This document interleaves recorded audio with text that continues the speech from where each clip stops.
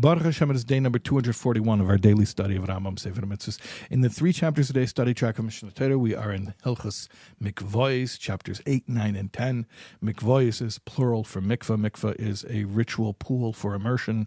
Literally, it means a gathering of water, but it's not just any gathering of water. It's not a pool or a jacuzzi or a bathtub.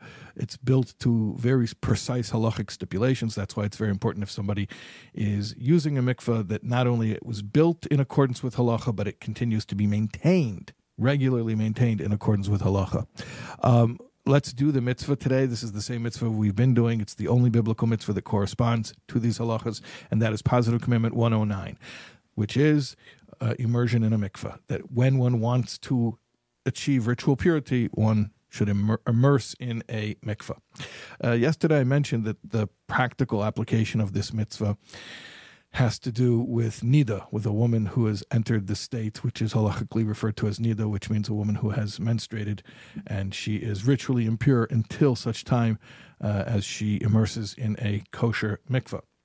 Even if it's been many, many years since a woman last menstruated, let's say she's past menopause, the state of nida can only be removed through immersion in a mikvah, in a kosher mikvah. Obviously, when a woman is still giving birth to children, it's incredibly important for the benefit of the children, for the spiritual welfare of the children, that they be born with the benefit of tahara, of spiritual purity that is gained when a woman immerses in a mikvah. But even after childbearing years, if she has not done so, even if it's been many years since her last menstrual period, she should immerse now and achieve ritual purity. And that is something that many, many women have done who unfortunately did not know about the mitzvah, who were not educated in the mitzvah. And as they say, better late than never. So this is a very practical application to many, many people, relevant to many, many people of this mitzvah.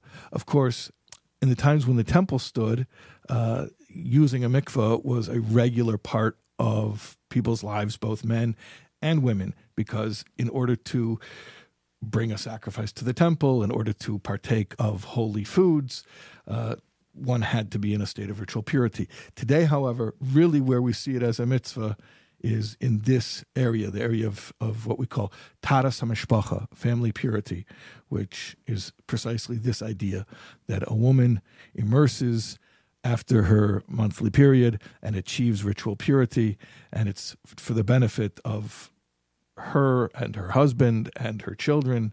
And again, if she hasn't immersed in a mikvah, even if many years have gone by, it is highly advisable and beneficial that she should do so now, and it brings blessings upon her and her family.